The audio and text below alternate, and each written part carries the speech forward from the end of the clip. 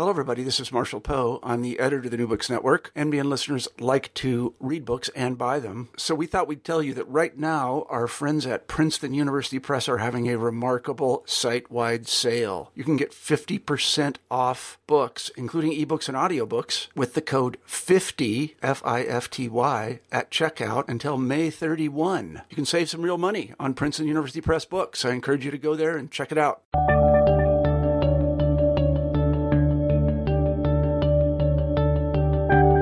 Hello, everybody, and welcome back to New Books in History. I'm Marshall Poe, your host. Each week we pick a new history book that we find particularly interesting, and we interview the author of that book. And this week I'm happy to say we have Jeffrey Jackson on the show, and we'll be talking about his new book, Paris Underwater: How the City of Light Survived the Great Flood of 1910. You may have heard that we had a large flood here in Iowa in 2008, and in fact, as I speak, there's another flood going on. I don't believe they have potable water in Ames.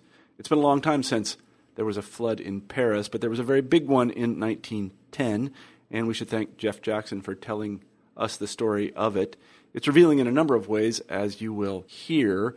The most interesting I found was that for all of the talk concerning social disintegration as a result of modernity, in fact, the people of Paris pulled together, rather like the people of Iowa pulled together when we have floods. And this suggests that modern nation-states are actually quite strong. When they're under pressure, they don't tend to fall apart, as many social scientists predicted, but in fact, they come together. And I think we saw this in World War I and in World War II. But without further ado, here's the interview. Hi, Jeffrey. Hi, Marshall. How are you today? Good. How are you? I'm very well. Thank you very much. It's hot and humid here in Iowa. You are in Memphis, Tennessee. Is that correct? That's right. It's also hot and humid here. Well, there you go. Let me tell our listeners that we have Jeff Jackson on the show today, and we'll be talking about his terrific book, Paris Underwater: How the City of Light Survived the Great Flood of 1910. If you follow the news, you may know that here in Iowa we have a flood every year, it seems like now. And 2 years ago, it was the University of Iowa. We were deluged, I think is the word. And this year we have Iowa State, which is underwater. I hope that if the governor is listening to this, that he will learn to build things up rather than down. Up is good. As a friend of mine says, you never see a farmer's house in a valley in Iowa. They're always on the sort of highest part. But so we get those occasionally, and so do they in Paris. And I really enjoyed reading Jeff's book. It was quite eye-opening for a number of reasons, and we'll come to them. Some of them were actually quite significant in the course of the interview. But before we touch on the book, Jeff, let me ask you to say a few words about yourself. Well, I was born in Nashville, Tennessee, actually just up the road from where I live now, and was an undergraduate at Vanderbilt University and majored in history, and actually did my honors thesis about environmental issues, about the Green Movement in Britain in the 1960s and 1970s, and so I kind of got introduced to environmental questions early on, and but then went to graduate school at the University of Rochester, where I studied with Alice Conklin and really became a French historian, and wanted to look at the history of Paris. And I wrote a book about jazz music, the reception of jazz music in Paris in the 1920s and 1930s, called Making Jazz French, that touched on questions of culture and race and colonial context and music and performance and a lot of issues and things that related to the city. And when I that book, it's sort of funny that work on jazz in Paris sort of led me to think more deeply about the urban culture, and that's kind of where, in some ways, Paris Underwater came from, because I was still thinking very much about the city and what's going on there, and sort of what, how Paris functions.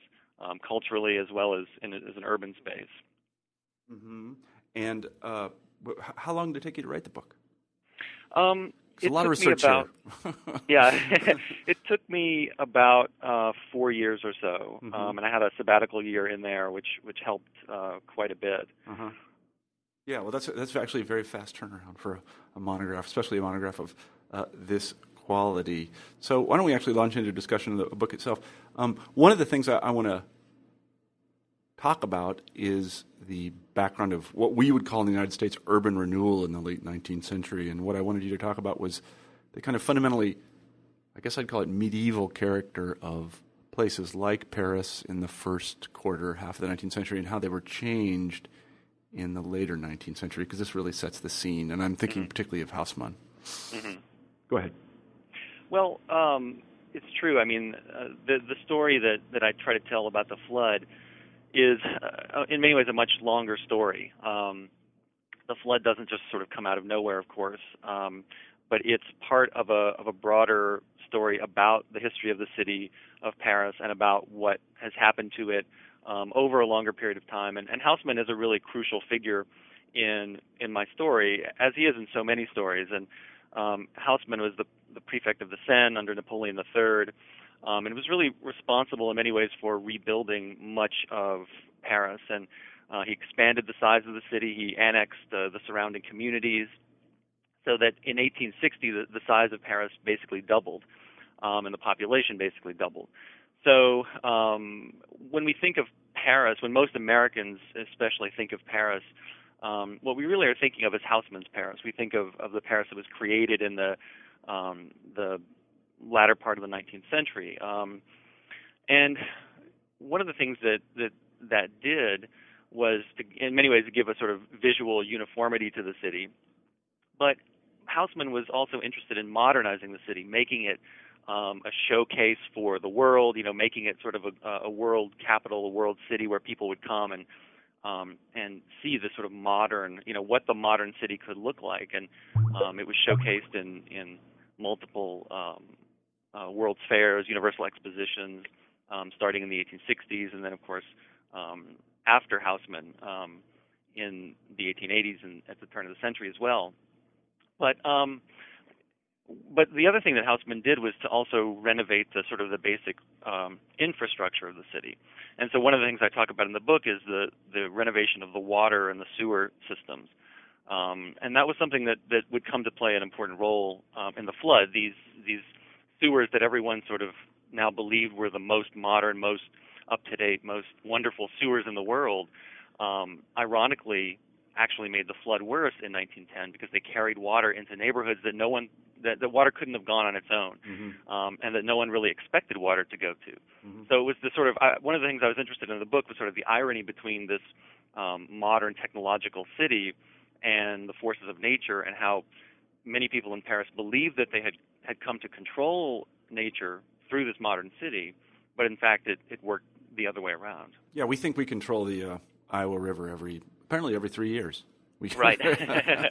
So, in any event, I kind of want to again touch on this.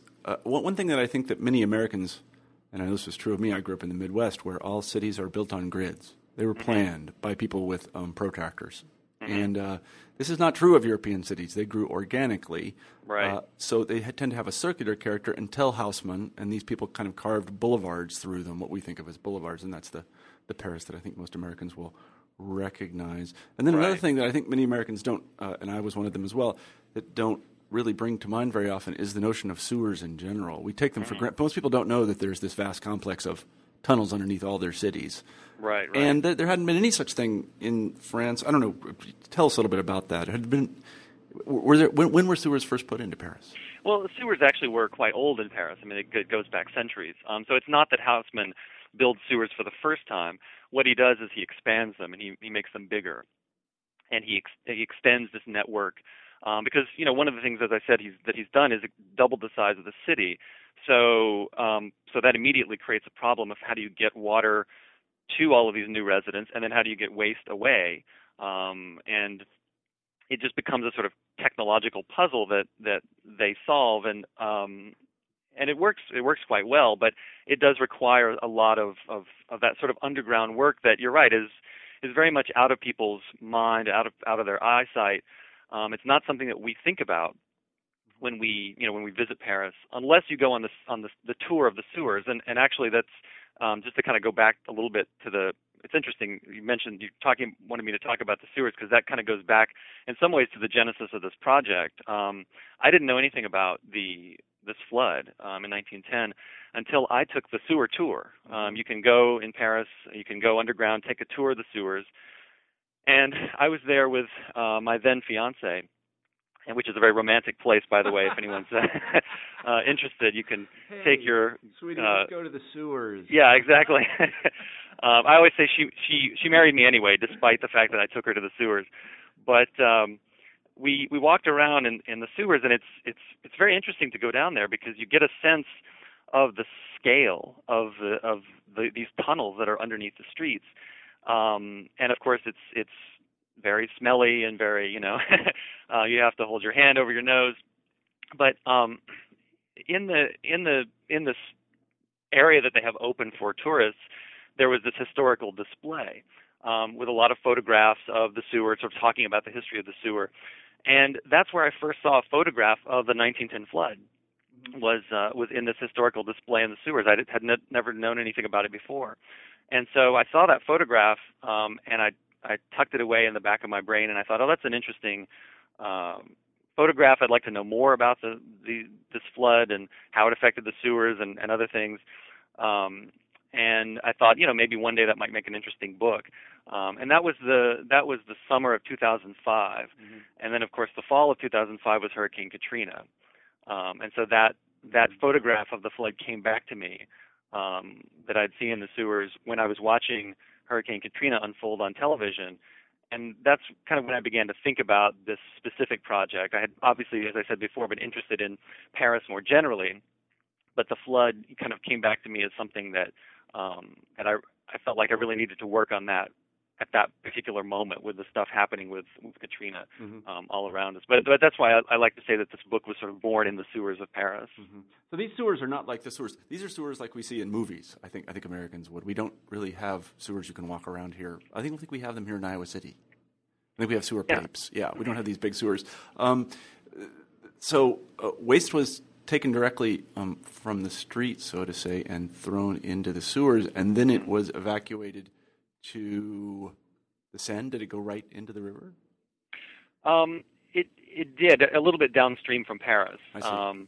It was sort of funneled through collectors and then thrust downstream and kind of out into the river at that point. And just to be clear here, we're talking about. I'm reminded of that joke. You know what fish do in the water?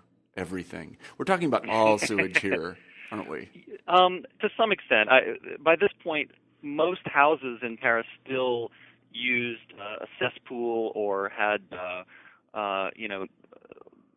it's called, night soil, human waste that crews of people might have to come around and collect and take away. It's only sort of at this point that they're beginning to connect houses directly to the sewer. In some ways, most of what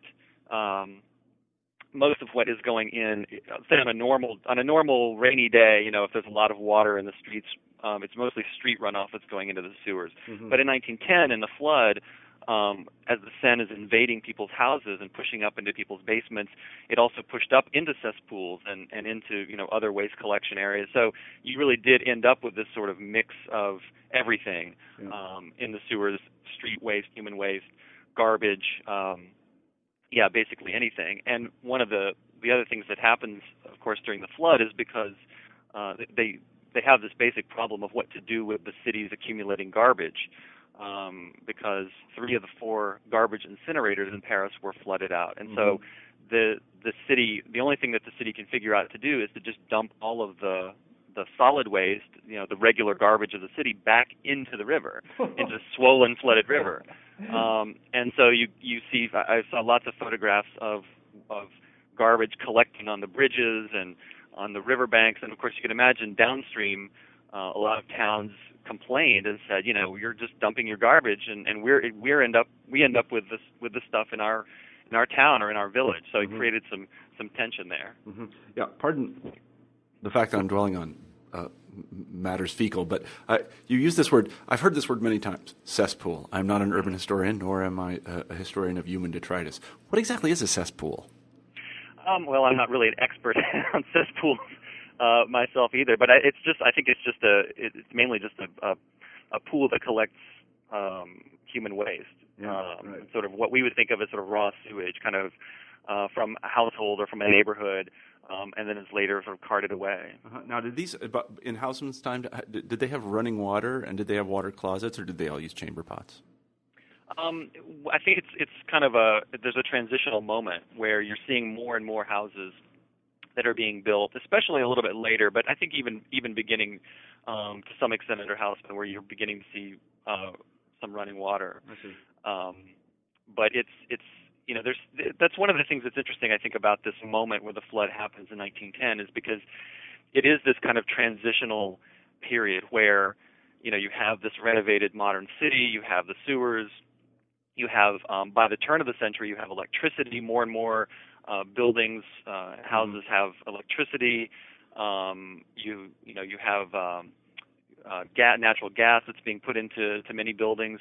But at the same time, you also still have most people, especially working class people, are still using oil lamps to heat or to light their houses and coal to heat their houses, rather than electricity and natural gas. So there's this kind of, this moment where you see the beginnings of what we think of as the sort of modern urban kind of housing, those sort of amenities, but you still have a very 19th century city at the same time. So I think that's another reason why the flood is kind of a shock, because people feel like at this point it's the very beginning of the new century, the 20th century. We're on the cutting edge. They've just had this World's Fair in 1900 that showcased a lot of wonderful technological innovations, including electricity. And so we feel like we're moving to this, no pun intended, brighter future. And then the flood comes along and kind of knocks out what this feeling of being in a modern city, and this sort of like being thrust backwards to a time before Houseman, when there were still these sort of basic problems of waste and darkness and cold, and what to do with the sewage, what to do with some of these things. Yeah, it's the way we feel every 3 years here, and that's the way they feel right now in Ames, where they don't have potable water. So right. We have these people here in Iowa. They're very nice people, and they're called hydrologists, I think, and they're statistically very adept, and they make these topographical maps that show the floodplain. And so we have the 100-year floodplain and the 500-year floodplain. Now, we have to tear these things up every 3 years, as I've said. Did they have similar sorts of maps in circa 1900 in France? Yeah, I mean, I think there was definitely an understanding of the way in which the river worked. And one of the people that I talk about in the book is Eugène Belgrand, who was the chief of the water service under Houseman. So, so during Houseman's time in the 1850s and 1860s, when so much of this renovation of the city was going on, Belgrand, who is also really sort of the key person who is designing the sewers and designing, water distribution through the city, part of what he's also doing is studying the river, and taking measurements and learning about and understanding how the regular rise and fall of the river works, and how it moves through the city. And Belgrand is one of the people who really, he writes a lot of stuff that will be useful for later generations of engineers as they're thinking about the Seine. But one of the things that Belgrand does is that he makes a recommendation that they should raise the walls of the river in certain places to prevent any possible flooding, or to guard against it. But later engineers don't follow his advice, in many ways largely because of aesthetic concerns. They don't want to block the views of these beautiful new buildings that have been built under Houseman. And so there's this sort of tension between the science of understanding the river and the sort of desire to have the beautiful experience of the city, of this new modern renovated city of Paris. Yeah, I mean, rivers are one of the very few controlling a river is one of the very few cases in which I sometimes wish that Iowa was a despotism, because it's a classic public goods problem. Somebody builds a dam upstream, and that affects the flow of the river, and then they make a release, and then it sort of backs up someplace else, and it's as if the flow of water to your toilet was dependent on your neighbor's toilet water. It's unacceptable. But this is a problem that still exists in the United States today. Is we just don't seem to be able to get this right, and it doesn't surprise me they couldn't get it quite right in Paris at the time. So the Seine flooded, I won't say pretty regularly, but people knew that it was going to happen, right? Yeah, I mean the Seine tended to rise basically every winter, more or less. But, what people talked about was the idea of sort of regular flooding, normal flooding, where the river would rise several feet, and people would look at it, and and that would be there might be some infiltration into some buildings, there might be some problems here and there in low-lying areas, but basically it was sort of an expected thing, and that was again part of what Belgrand's study of the river had revealed, and everyone sort of understood that, and they had made a number of adjustments, to make sure that walls were supported and were providing protection from the normal regular flooding that happened more or less every winter. Mm-hmm. But in 1910, you had a sort of strange coming together of multiple circumstances that really no one could have foreseen. It was warmer than normal, a warmer than normal winter, so that things like up in the mountains where the Seine has its headwaters, it was more snow melting, and that runoff is going into the Seine and also into its tributaries. And you had the fact that the previous summer had been very rainy and very wet, and so the groundwater levels were much higher than normal already to start with. And even before this big flood in late January 1910 that I talk about in the book, there had been a couple of smaller floods. The river had already risen and fallen a couple of times before, back in December of 1909 and very early January 1910. And so there was already a lot of water around.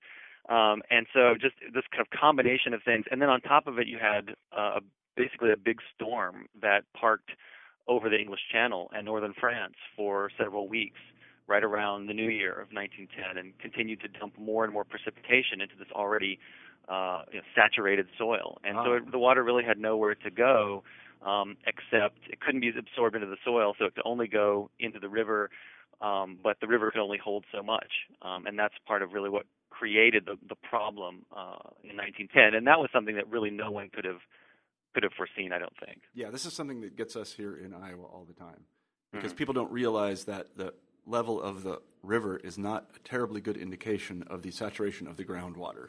Mm-hmm. So this is what happened in Ames, is that it wasn't so much that the river flooded, it's that the river came up out of the ground. Right. And that's what happened here, didn't it? It is, exactly. The river didn't really overflow the banks of the Seine, and at least not not in the middle of the city, not in the heart of the city.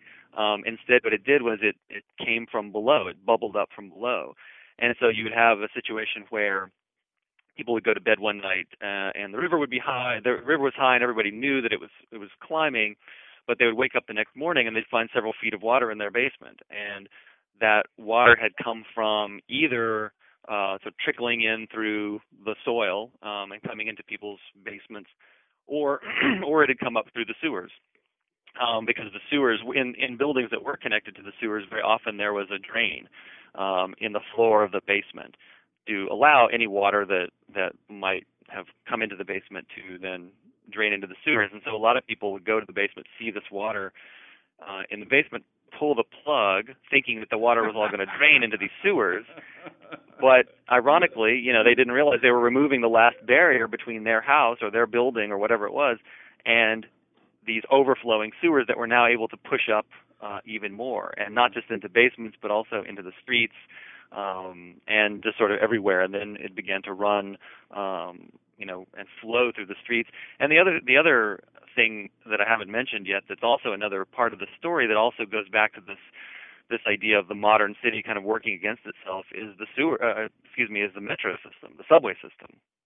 The metros had been opened in 1900 for the World's Fair. It was, the modern way to move around the city. It was the new transportation mode that allowed you to go from one side of the city to another very quickly. And there were, and water got into a lot of these metro tunnels, and including one that was under construction. And I tell this story in the book because I think it's a really interesting little anecdote that says a lot. There was one of the metro lines that was under construction. It's what's currently called Metro Line 12. It runs north-south, and the line, the tunnel goes underneath the channel of the river.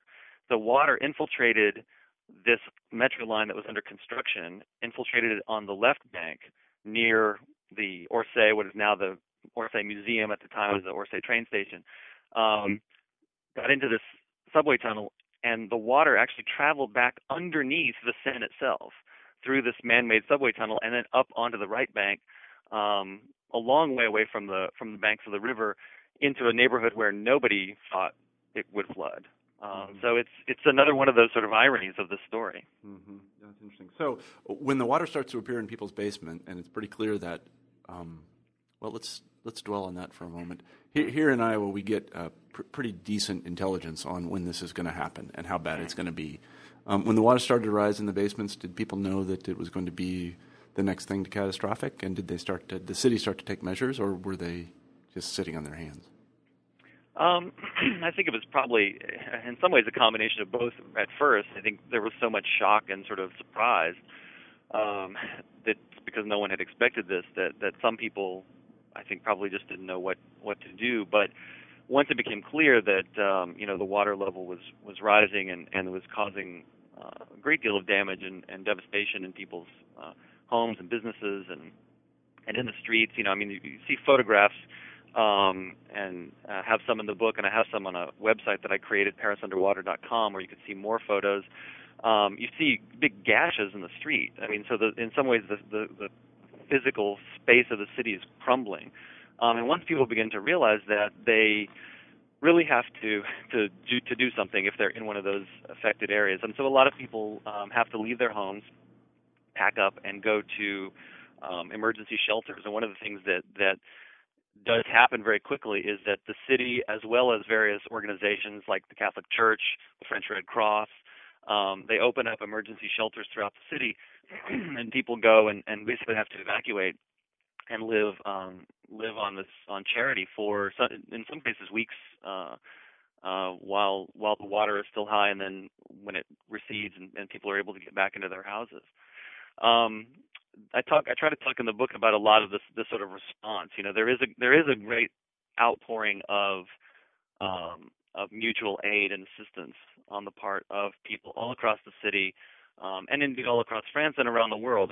Paris really was a world capital, and this was world news. And so there were fundraising efforts all around the world. People were donating money through the Red Cross or through other organizations, or just sending money to the city, and in the hopes of helping people out. And but the government is definitely involved. You asked if there was a government response. The government does have to swing into action, and the military comes to the city. They begin to float through, police and soldiers and sailors begin to float through the city streets in boats, looking to find people who are stranded in their houses so that they can rescue them, take them to a shelter. In some cases, some people refuse to evacuate, and so police and soldiers or firefighters or whoever, rescue workers, would bring them food so that they could continue to live in their own home if they refused to evacuate. So there was definitely a lot of activity that was that people really had to sort of decide how do we handle this. And one of the conclusions that I come to in the book is that basically, even though this was a huge,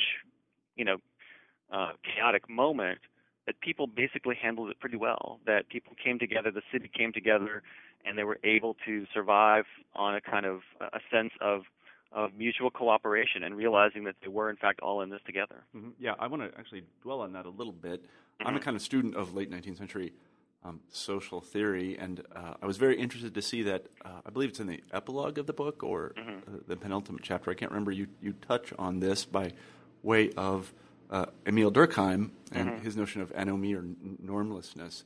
And I think that there were many, I know that there were many social philosophers, we might call them, that were very worried about modernity breaking bonds, particularly in urban environments. It seems to me that this was a kind of one of the first test cases for those that felt, and here we're talking about Marx and Weber and Durkheim and Freud and the whole bunch of them, and I think they didn't fare very well.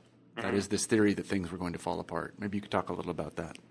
Yeah, it was one of the things that struck me as I was doing this, because when I came into this project, I hadn't realized that there's a whole field of disaster studies, and so I began to read some of the work in this literature of disaster studies. And one of the things that a lot of people who talk about disasters talk about the fact that it's not like we typically think it's going to be. We have this kind of movie vision because all the in a movie, like an asteroid hits the Earth or volcano erupts and everything is chaos and everybody's running for the hills and it's sort of everybody for themselves, survival of the fittest. But a lot of the disaster studies literature suggests that it's just the opposite. That in fact people realize that their own survival depends upon the survival of their neighbors, and that what you find is that social ties are reinforced in these moments of immediate crisis. And when I started reading that, I thought back to people like Durkheim and Georg Simmel and George Beard and other people who are sort of talking about, the modern condition at the turn of the century, and who are having, who are very famous for these critiques, as you just said, of the idea, or their critique of modern society is saying, well, it's causing us to break all these bonds, and people are moving away from families, and they're becoming isolated and lonely, and leading to suicide or whatever. And I had to sort of think about it and reconcile, or maybe not reconcile, but at least grapple with the sort of juxtaposition between the people's behavior in a disaster and these theorists who were talking about, the problems of the modern world. And so I guess I ended up coming down on the side of the disaster studies people, and just kind of saying, I don't dwell on it a lot in the book, but to sort of say, this is an interesting kind of corrective, perhaps, or at least it makes us reconsider some of those late 19th century social theorists who are so worried about modernity, and to say that maybe in this case it wasn't as bad as they thought. That in fact there still were enough social bonds, social ties between people living in this big modern city that they were able to stay connected in some way at the very moment when you would expect things to fall apart. Mm-hmm. And one of the things that I sometimes talk about is kind of an example of that, or some evidence of that. There were posters that were put up all around the city, asking for donations, for people to bring money to give to relief efforts. And so on a lot of those posters that people would see around the city, it would say very explicitly, we have a duty, we have a responsibility to help people. Even though our neighborhood is not flooded, we have a responsibility to help the people in those other neighborhoods that are flooded. And I found this particularly interesting on the posters that were hung up in some of the very wealthy neighborhoods. For instance, the 8th arrondissement in Paris, which is the area of the Champs-Élysées and that kind of very posh neighborhood.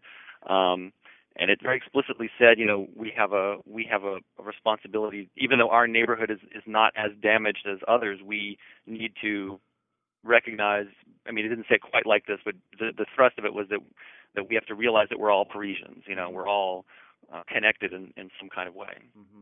Yeah, I think that this was, to me, the most revealing part of the book, because I had never really thought of things like the Paris flood of 1910, the subject of your book, but also World War I and World War II as sort of tests of these theories. And I think that, as you point out, really you have to kind of reach the opposite conclusion about modern nation states, and that is that when they are put under stress, they become much stronger. I'm reminded of much stronger, I should say, than their early modern counterparts. I study Russian history, and I can tell you that around 1600, the Russian state was put under some reasonable stress, and it simply fell apart. Mm-hmm. There was no Russian state between about 1605 and 1613. Mm-hmm. It literally fell apart.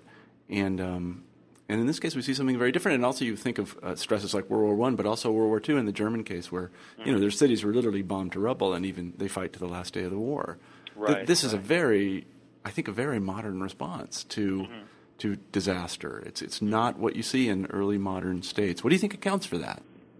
Well, I tried to think a little bit about that in the book, and I drew on, at least one place in the book, I drew on the Benedict Anderson's idea of imagined communities.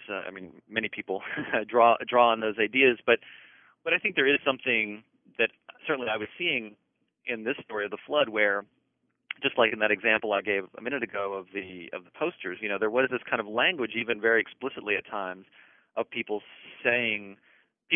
articulating this idea that we are able to imagine ourselves somehow as in community with other people who are not part of our, who are not necessarily like us in every way, but there are ways in which we see them as like us in some fundamental ways. Because the other thing I talk about in the book is, and it's part of what drew me to this project and what I thought was so surprising, is that Paris and France more generally are very divided at this moment. We sometimes talk about this period, right before World War I as the Belle Epoque, the beautiful time. It's this time of creation, of new ideas, and of sort of experimentation and creativity. But it's also talked about as the fin de siècle, right? It's the ending of something. There's this idea of crisis, of something coming to a conclusion, of something decaying, and very often French historians, I think, talk about this time as one of a real deep division and crisis.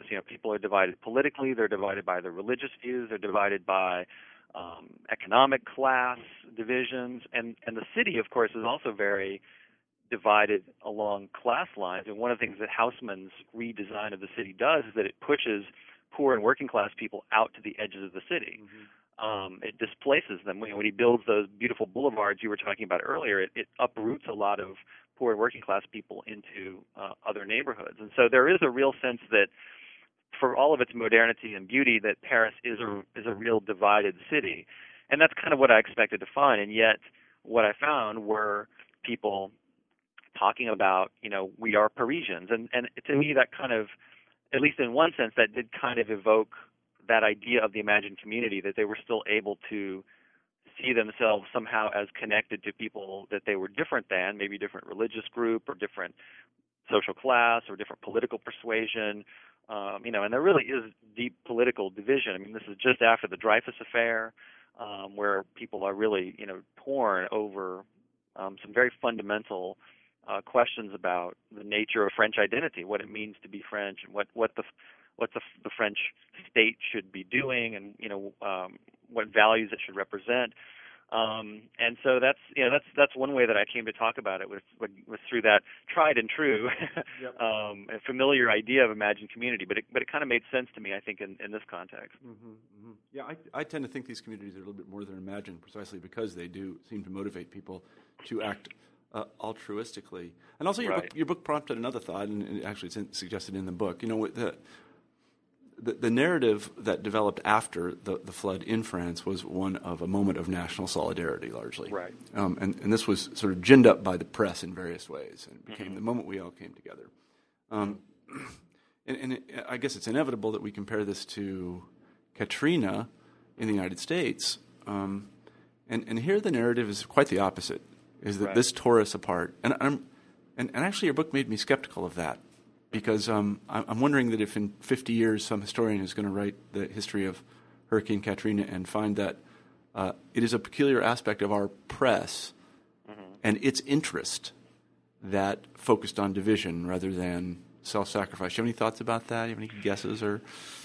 Well, that's a really interesting thought. I'd have to think more about that because I hadn't really thought about that particular point. Although I have thought a lot about sort of comparisons with Hurricane Katrina. I was invited to go down to New Orleans and go to talk, and when I was down there, a lot of the people who I was talking with, they were saying to me, "Oh, there's so many similarities between your book, what you talk about in your book, and Katrina," and they were really sort of interested in the similarities, but they would tell me about some of their thoughts, and the more I thought about it, the more I thought, there are some real differences too. And I was kind of struck by the differences in a way, even though it's Katrina that sort of inspired me to begin working on this. But I think that you're right that how we talk about a disaster in some ways is almost as important as the disaster itself. I mean, that how we talk about it constitutes the meaning of what that disaster comes to be in our culture.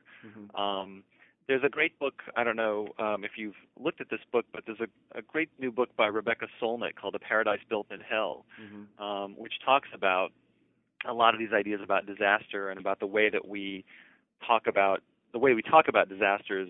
And one of the points that she makes is kind of what I was saying a minute ago about how we're more used to the narrative that comes out of films of the disaster movie where everything just goes crazy. And I think maybe because we are used to that narrative, that I think probably our media tends to look for. The media always looks for moments of drama, conflict, where things go wrong. They're less good at, I think, looking where things are going right. Yeah. But the way that those narratives then get spun out, I think are really crucial. There was another book published not too long ago, an edited collection called The Resilient City, by Vale and Campanella, and it was that's also a book that influenced me a lot because it very much engaged with some of these questions about how we tell the stories of the disasters that we experience, and I think that it is worth sort of thinking about the differences, say, between this event in 1910 and something like Katrina. And it will be interesting to see how, like you said, 50 years from now, how do we talk about Katrina? Is it a moment when things fall apart and it leads to the political collapse of one particular party and all the sort of repercussions, or is it, looking back, is it a moment when we realize that how many people gave money to relief efforts in Katrina? Yeah, how many groups have gone down on alternative spring break, or church groups or whoever have gone down to help and to rebuild? In other words, that side of it sometimes doesn't get as much press. The idea of people going to help and pulling together, and and what has it meant even for people in New Orleans who are thinking about what does it mean to be a New Orleanian, and how that sense of identity seems to have actually in some ways been strengthened. The idea that New Orleans is a special place, that it does have its own distinct way of being. And even those people who are New Orleanians in exile who left after Katrina, I think many of them still feel that sense of rootedness in New Orleans. Yeah, you mentioned something that I've thought about it a lot, and that is precisely the lack of attention in the United States on the massive national release effort on the part of volunteers. I know that here in Iowa, since it floods every other year here, lots of students went down to New Orleans after the flood. Yeah. And they came back with stories of how they had helped the New Orleanians, and the New Orleanians were helping themselves. And then, of course, we have the Iowa flood of 2008, where and our narrative about that is the community instantly pulled together and everybody was sandbagging all of a sudden. That's not quite true, but it really was the case. That's the story it is the case. That's the story we tell about it. Is that there were none of these divisions or anything like that you apparently saw, or at least were reported in the press. Mm-hmm. And I should say too that I don't want to say that about the Paris flood that the only thing that happens is that people come together. I mean, it is a complicated story, and I do talk about things like the fact that there was looting that was going on, and some of it was of course sort of the fear of looting. That was another part of the way that the narrative gets told, even at the time, is we're afraid that these looters are coming in, but there really were actual accounts of that as well, and hoarding, and when the government asked for hotels to open up their rooms for evacuees, there were some hotel owners who said, I don't want to do that. I don't want I want to, for whatever reason, I don't want to have these people in my hotel. And they had to sort of apply pressure and get the hotel union to agree to open up these hotel rooms. So there were clearly, stories that I discovered in the 1910 flood where people didn't pull together, where it was a more complicated, working through some of those things. And I think that's probably true in any disaster. There is that impulse to work together. There's also a kind of, way in which, maybe some of those social ties, like Durkheim and others talk about, maybe they are stretched to the breaking point under certain circumstances. Mm-hmm. So it's probably a mixture, really, of both. And that's part of, I think, what's so, for me, was so interesting about this 1910 flood story is that I really got to see, I think, some of the complexities at work in an event like this. Mm-hmm. No, it's a fascinating instance. Why don't we talk a little bit about the flood itself and its aftermath? What was the mortality rate? How many folks died? That's a great question, and I get that question a lot. And I don't have a good definitive answer because the records, it's hard to tell from the records how many people died. If you look at the official records of number of drownings in January of 1910, it's a very, very small number. But when I look at in the press and in firsthand accounts, anecdotal accounts, there are all these discussions of people being swept away by the river, or there are accounts, for instance, of people committing suicide because they were afraid that they were going to die, and so they just went ahead and did it themselves. So it's impossible to really get a definite number on how many died. It's not a lot. It can't be a huge number. I think if it were a huge number, more people would have remembered this flood. I think, it's kind of macabre to think, but it's the disasters we remember are the ones where people die. Mm-hmm. And so it's definitely not a huge number. But there were, something like 50,000 people who went to the hospital with some kind of injury, and something like 20,000 households or so evacuated during this. So even though the death numbers weren't high, the number of people who had to really who were affected by this in some very profound way, those numbers were significant. Mm-hmm. So there was no great outbreak of disease which is often associated with raw sewage floating around.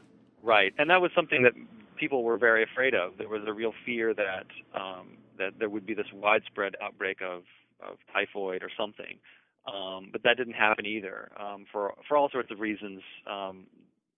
Partly because the volume of water was so much and it was moving through the city that it was essentially flushing the city and taking away any of those things.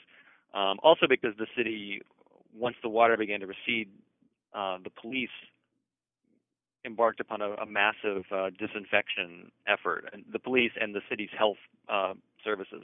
Mm-hmm. And so they were going around and spraying and spreading chemicals everywhere and giving very specific orders about the police prefect, Louis Lépine, who I talk about a lot in the book. He's kind of a hero in the book, or maybe hero is not quite the right word, but he's a major figure who plays an important role, because at that time the police prefect, anything related to the city's operation fell under his jurisdiction, and so something like a flood, he was clearly sort of the person on the ground overseeing most of the rescue efforts. But he issued very specific instructions about how to disinfect your house, how to disinfect your business. And bakeries, for instance, had very specific regulations, and they had to be inspected. The ovens had to be inspected before they could bake bread again. Mm-hmm. So all of those things, I think, contributed to the fact that there was not a massive outbreak of disease, even though a lot of people really worried for quite a while that that's exactly what would happen. Mm-hmm. What about property loss? And I mean both general property loss and I guess what you might call hallmark property loss. Is there any mm-hmm. buildings that were there in 1910 that we would like to have seen today that were swept away or anything like that? I don't think so. I think that that there were not any sort of major like landmarks or anything like that were damaged beyond repair. And that's, I think, another reason why this flood is not something that people have talked as much about, even though it was a major event for that moment. It's kind of been lost in some ways to history. People haven't really told this story. If the Eiffel Tower had collapsed, everyone would have known about this flood. And there were rumors, there was talk about, the Eiffel Tower was going to collapse. But you can certainly see in many of the photographs of the flood, you can see a lot of very famous buildings that were sitting underwater. The one that I like the best was the photograph of the Orsay. Again, at the time it was a train station, mm-hmm. and the main hall. Many people, I'm sure, have been in the museum. What's now the museum, and there's that central hall with the big arched window, mm-hmm. And you can see that whole space sitting under feet of water. In some of these photographs, and it's really interesting to think about what that space would have looked like under so many feet of water. I've got in the book, I talk about some estimates of numbers of property loss, and it's something like 400 million francs at the time, and it would have been billions of euros in today's dollars. But it's another one of those things that's really hard to calculate exactly because it's hard to know. You can tally up to some extent. You can tally up things like actual repairs, damages, cleaning. You can tally up road repairs or building repairs. But some of the other kinds of things, how many dollars were lost because of that hotels had to cancel reservations or other kinds of things. It's hard to really know exactly how much what the real economic impact of something like this would have been. Another question I had, had to do with actually photographers, because this thing is very well documented. It is. Was this one of the first instances in which people, I don't know, people in general, but it seems like people were running around taking pictures of the thing, and I know because I did a little investigation online that there were a lot of postcards. Postcards of the flood were very popular. I mean, French postcards in the late 19th century, we should tell people, were of naked ladies. Those were the famous ones. But some of them, but those are the ones that were traded. There are tons of postcards. People were very interested in taking pictures of it.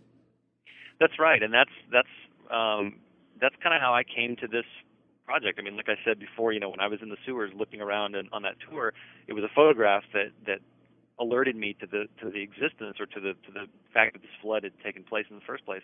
And then once I began to investigate, I found hundreds of photographs, and that's partly why, as I said before, I made this website that has some of those photographs. But you can find books that have been published that have a lot of these, and some people have uploaded them to the web. And so if you just search on the web for Paris 1910 flood, probably what you'll find are lots and lots of images. And it's the postcard as a format was relatively new at this time, not totally new. I mean, it had really been kind of introduced.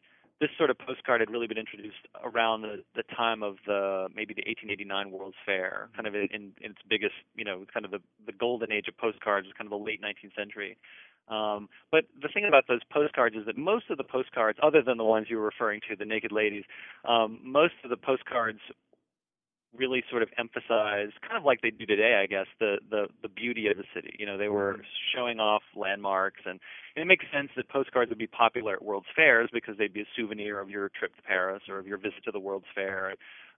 You could have a photograph of your own on this postcard that you could buy on the street for not very much money, of some of the beautiful landmarks of the city.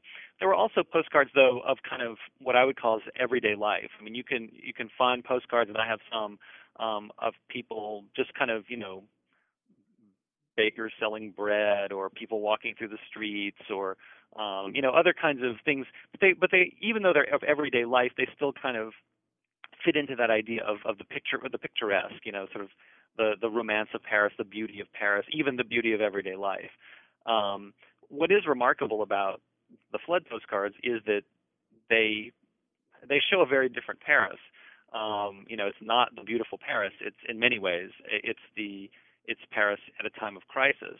Although I've got an article coming out in the Journal of Urban History in January 2011 where I talk about some of the narrative strategies that emerge from these postcards. And in some ways, ironically, there are many of these flood postcards which are themselves also beautiful because they use light and reflection and kind of photographic, strategies to make the water actually look attractive. But it is sort of unexpected to find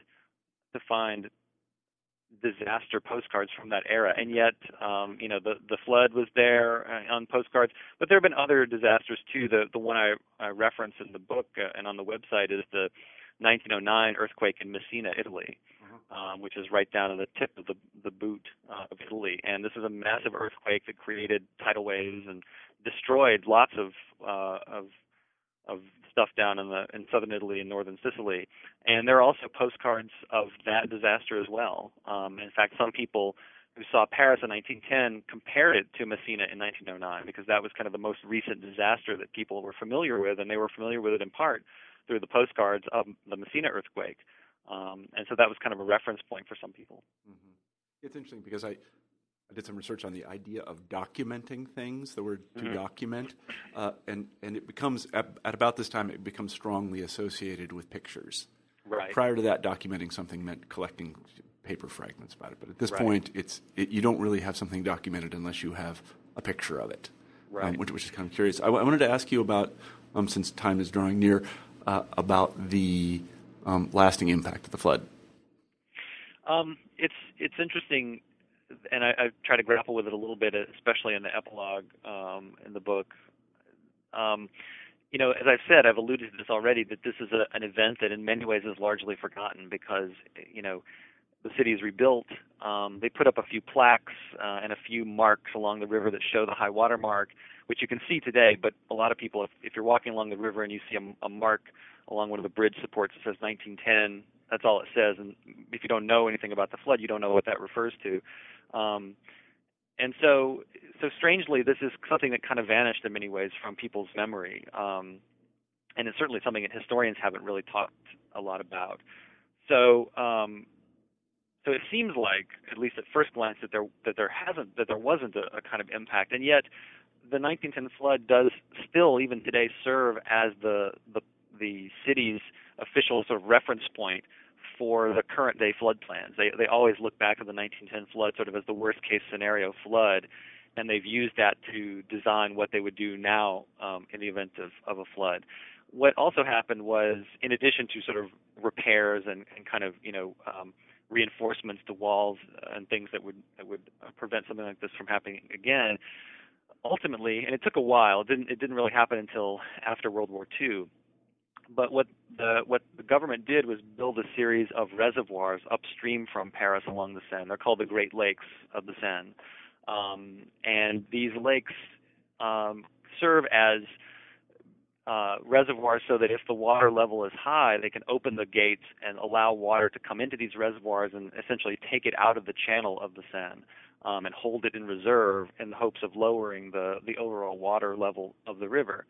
And it's been used numerous times, and it seems to have worked so far. There's still a question about whether, if there was a 1910 level flood, whether it would work sufficiently, and that's something that I guess can't be answered unless there is another flood of that magnitude, which hopefully there won't be. But it is something that I think is very much known among sort of planners and people who are, interested in and kind of, people whose job it is to prepare for floods. It may not be widely known among sort of everyday average Parisians, but it is something that does serve as a continual reference point for people who are thinking about these issues. Mm-hmm. Was 1910 the last time it flooded? It was the last time that it flooded of any magnitude like this. I mean, there have been floods since then. There were some floods in the late 90s and the early 2000s where there was some real worry that it would have some devastating consequences. It didn't do that, and so we've not really seen a disastrous flood since then. There was some high water in the 1950s as well, because I've seen some photographs of that too, but nothing of this same kind of magnitude. Mm-hmm. I see. Well, here in the Paris of the Midwest, Iowa City, we have their floods, I think. I'm not quite sure what happened. So, Jeff, thank you very much for being on the show. We've taken up a lot of your time. It's a really terrific book, and I hope that people go out and buy it. Why don't we close the interview with our traditional final question, and that is, what are you working on now? Well, at the moment, I've got several ideas sort of floating around in my head, but at the moment I'm interested in a very different topic in many ways, although still related very much to my interest in the city of Paris. And I'm interested in the funeral of Victor Hugo. Another one of those moments that people know about but haven't really talked extensively about it. And I'm interested in thinking about this funeral as a moment where Hugo is, of course, one of the most famous men of his day, and the funeral, which was initially intended to be a private funeral, gets co-opted by the government and turned into a state funeral. And the state pays for it, but the state then also gets to organize it. And what they organize is this enormous procession through the streets of Paris, and according to some accounts, 2 million people come out in the streets to pay their respects to Victor Hugo as his body moves from where it had been lying in state underneath the Arc de Triomphe, down the Champs-Élysées and across the river, and ultimately up to the Pantheon where he is buried. And this funeral is one of those events that is just sort of packed with significance, and not only because Hugo himself was a great cultural figure, but also he was a very political and politically charged figure. But also, for instance, the Pantheon, which had originally started as a church and had been turned into a secular space during the Revolution and had gone back and forth between religious and secular, is now secularized again for the final time in 1885 for Hugo's funeral. And so it's one of those spaces it's very contentious. And so the whole event is something that really is kind of tied up with a lot of questions about, about politics and culture and religion and literature and ideas and sort of, what Hugo symbolizes. And I want to try, if I can, to think a little bit more about that and sort of unpack that and think about it also within the context of the urban space and, the kinds of choices that the government makes in terms of where his funeral procession will go. How are they sort of using the urban space of the city for these very political reasons, and trying to use Hugo's funeral to make a statement about politics at this moment. Mm-hmm. That's intriguing. I hadn't really thought about Hugo's funeral or anybody's funeral like that. Although it's true that in the Russian tradition, there's been a lot of, Pushkin centennials and things like this are constantly the subject of academic treatments in Russian scholarship. But yeah, Hugo, he's one of my favorite guys, I guess. So anyway, it sounds like a terrific project, and I hope you come on the show when you finish it in 4 years. Thanks, I'd love to. Thanks. All right, Jeff. Well, thanks for being on the show. I appreciate it. Thanks for having me. All right, bye-bye. Bye. You've been listening to an interview with Jeffrey Jackson about his new book, Paris Underwater, How the City of Light Survived the Great Flood of 1910. I'm Marshall Poe, the host of New Books in History. I hope you have a great week.